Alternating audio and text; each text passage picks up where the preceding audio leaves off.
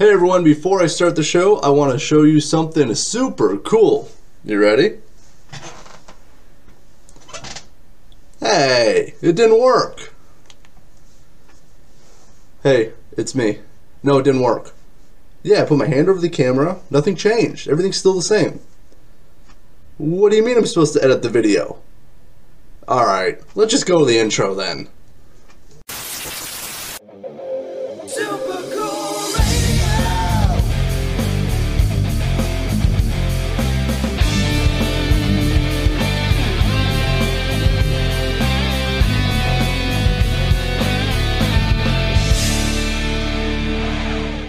Hello everyone and welcome to the 8th episode of Season 5. And before we jump into all the action, if you could please thumbs up this video if you enjoy it, and make sure to subscribe and turn on that notification bell. That way you not miss any new interviews or episodes. Also, the best way to support this channel is to buy the shirts at threadless.com. A link is in the description. Each purchase directly supports SCR and allows us to continue to produce super cool content like this episode. And before we dive into the music, I gotta share something truly incredible with you guys. On March 10th, I had the opportunity to see Iggy Pop live. It was a truly incredible experience, and an experience I never thought would happen. Personally, I'm a huge fan of Iggy Pop, and I know he rarely tours, especially in the US, and I thought it was something that was always going to be out of my reach, that I was going to be such a huge fan, but never able to see him live. And I was truly surprised this year that I had the opportunity to see him live in Chicago at the Salt Shed. It was amazing. His band sounded incredible. His performance was unbelievable. There was some Stooges classics mixed in with some songs off the new album, Every Loser. It was amazing. That's all I could say. That's the best way to describe it. It was an amazing experience, and I'm so happy and I feel so fulfilled that I had the opportunity to see Iggy Pop live. And an added bonus is a picture of me made it into the Chicago Tribune. I will show you guys a picture right now. That was just a bonus. I was not expecting anything like that. And they got a really cool article about Iggy Pop. I'll leave a link in the description. And now I'm going to open the show with music from metal band Pattern. Earlier this year, Pattern released a new EP entitled Undivine Trial. This EP covers many different themes, including depression, self-loathing, animal abuse, and the hypocrisy of religions in the world. I'm going to spin the opening track, which is Zara. Check it out.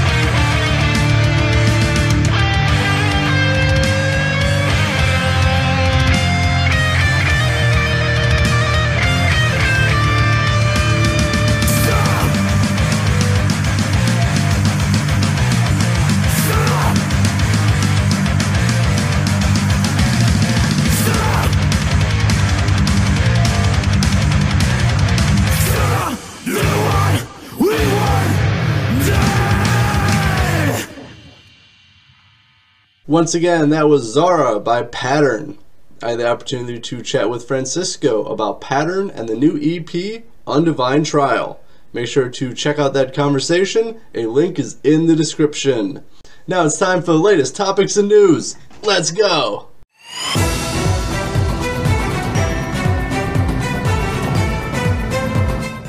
Starting off this news segment with a little bit of unsettling news from last week.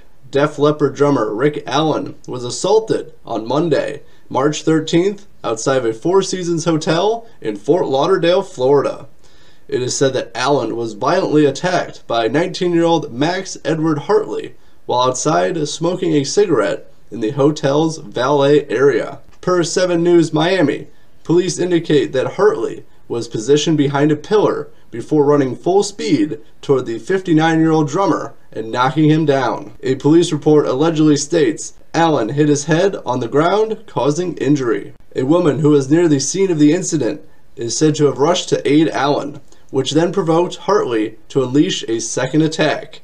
He supposedly struck the woman while she was on the ground. Later on, after the woman attempted to seek refuge in the hotel's interior, Hartley dragged her out of the lobby and back onto the sidewalk before fleeing the scene. Hartley was later apprehended at another hotel in the area where he was smashing car windows. A 7 News Miami photographer was on the scene and asked Hartley if he is a Def Leppard fan. Hartley did not reply. Hartley is now being charged with 2 counts of battery, 4 counts of criminal mischief, and abusing an elderly or disabled adult. It is said that Allen is seeking prosecution. Our next piece of news is for fans of Nickelback. Last week, a judge ruled in their favor in a copyright infringement case brought by Snowblind revival musician Kirk Johnston. The song that fell under question was the band's 2006 hit, Rockstar, which Snowblind revival musician claimed mirrored a song he had done also called Rockstar. Billboard reports the band emerged victorious after U.S. District Judge Robert Pittman ruled there was zero evidence that suggested that Nickelback had ever heard Johnson's song, and after review of the lyrics, he found that Johnson's accusations at some points borders on the absurd. One of Johnson's primary arguments centered on the themes of their respective songs, but Pittman ruled that not only did the songs not sound alike, but there wasn't really an overlap lyrically either. The judge wrote on March 16th, stated simply, they do not sound alike. Where both songs evoke similar themes, they are rendered dissimilar through the vivid detail of the original expression in Nickelback's lyrics. The judge offered that the only real similarities were broader cliches that were outlandish stereotypes and images associated with being a huge, famous rock star, further showing that such themes could not be monopolized by one songwriter. The judge utilized a study of 17 other popular songs that shared a similar rock star themes, including The Byrds' So You Want to Be a Rock and Roll Star, and Poison's Rockstar. To me, the image of a judge listening to rock music as part of his decision making is funny to me. I listen to both songs and I agree with the judge. Both songs are very different and the only thing that ties them together is the theme. But what do you think? Do you think the judge made the right decision? Let me know in the comment section down below. For our final piece in this segment is not so much news, but more about Super Cool Radio. I've noticed in the last few weeks our Facebook page has struggled to reach people. One post in particular barely reached anyone. However, Facebook is very helpful with offering the option to boost posts. I will pull up the picture for this video. Facebook offered this incredible deal. This particular post could reach up to 6 more people for only $10. I feel very fortunate they offered me a deal this good. But in all seriousness, Facebook has been cutting our reach, and unfortunately, there's not much we can do about it.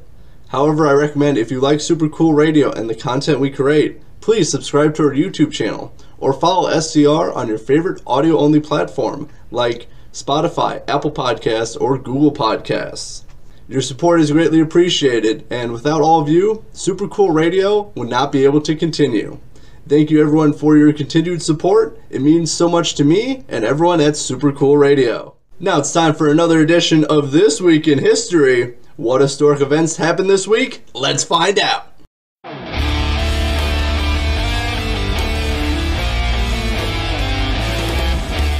On March 20th, 1982, Joan Jett and the Blackhearts' I Love Rock and Roll goes #1 for 7 weeks. On March 21st, 1952, Alan Freed presents the Moondog Coronation Ball at the Cleveland Arena. Performers for the show include Paul Williams and the Hucklebuckers, Tiny Grimes and the Rocking Highlanders, the Dominoes, and Veretta Dillard. This show is considered to be the first ever rock and roll show. An estimated 20,000 people turned out to attend this event at this 10,000 capacity venue. Less than an hour into the show, the massive overflow crowd broke through the gates that were keeping them outside, and police quickly moved in to stop the show almost as soon as it began. On the radio the very next evening, Alan Freed offered an apology to listeners who had tried to attend the canceled event. By way of explanation, Freed said, "If anyone had told us that some 20 or 25,000 people would try to get into a dance, I suppose you would have been just like me. You would have laughed and said they were crazy." On March 22nd, 2013, My Chemical Romance announced their breakup. The band would reunite in 2019. On March 23rd, 1977, Elvis begins what would end up being his final tour. His final concert would take place in Indianapolis, Indiana on June 26, 1977. Elvis would pass away less than 2 months later. And that is it for this episode of Super Cool Radio. Thank you so much for tuning in. Any topics or news you want me to cover? Let me know in the comment section down below. I have time to feature one more song before we go. Carbellion is a killer hard rock band from southern Wisconsin, and just last week, Carbellion released their latest album entitled Weapons of Choice. I'm going to feature my favorite song off this album. This is Bar Fight. Check it out and enjoy.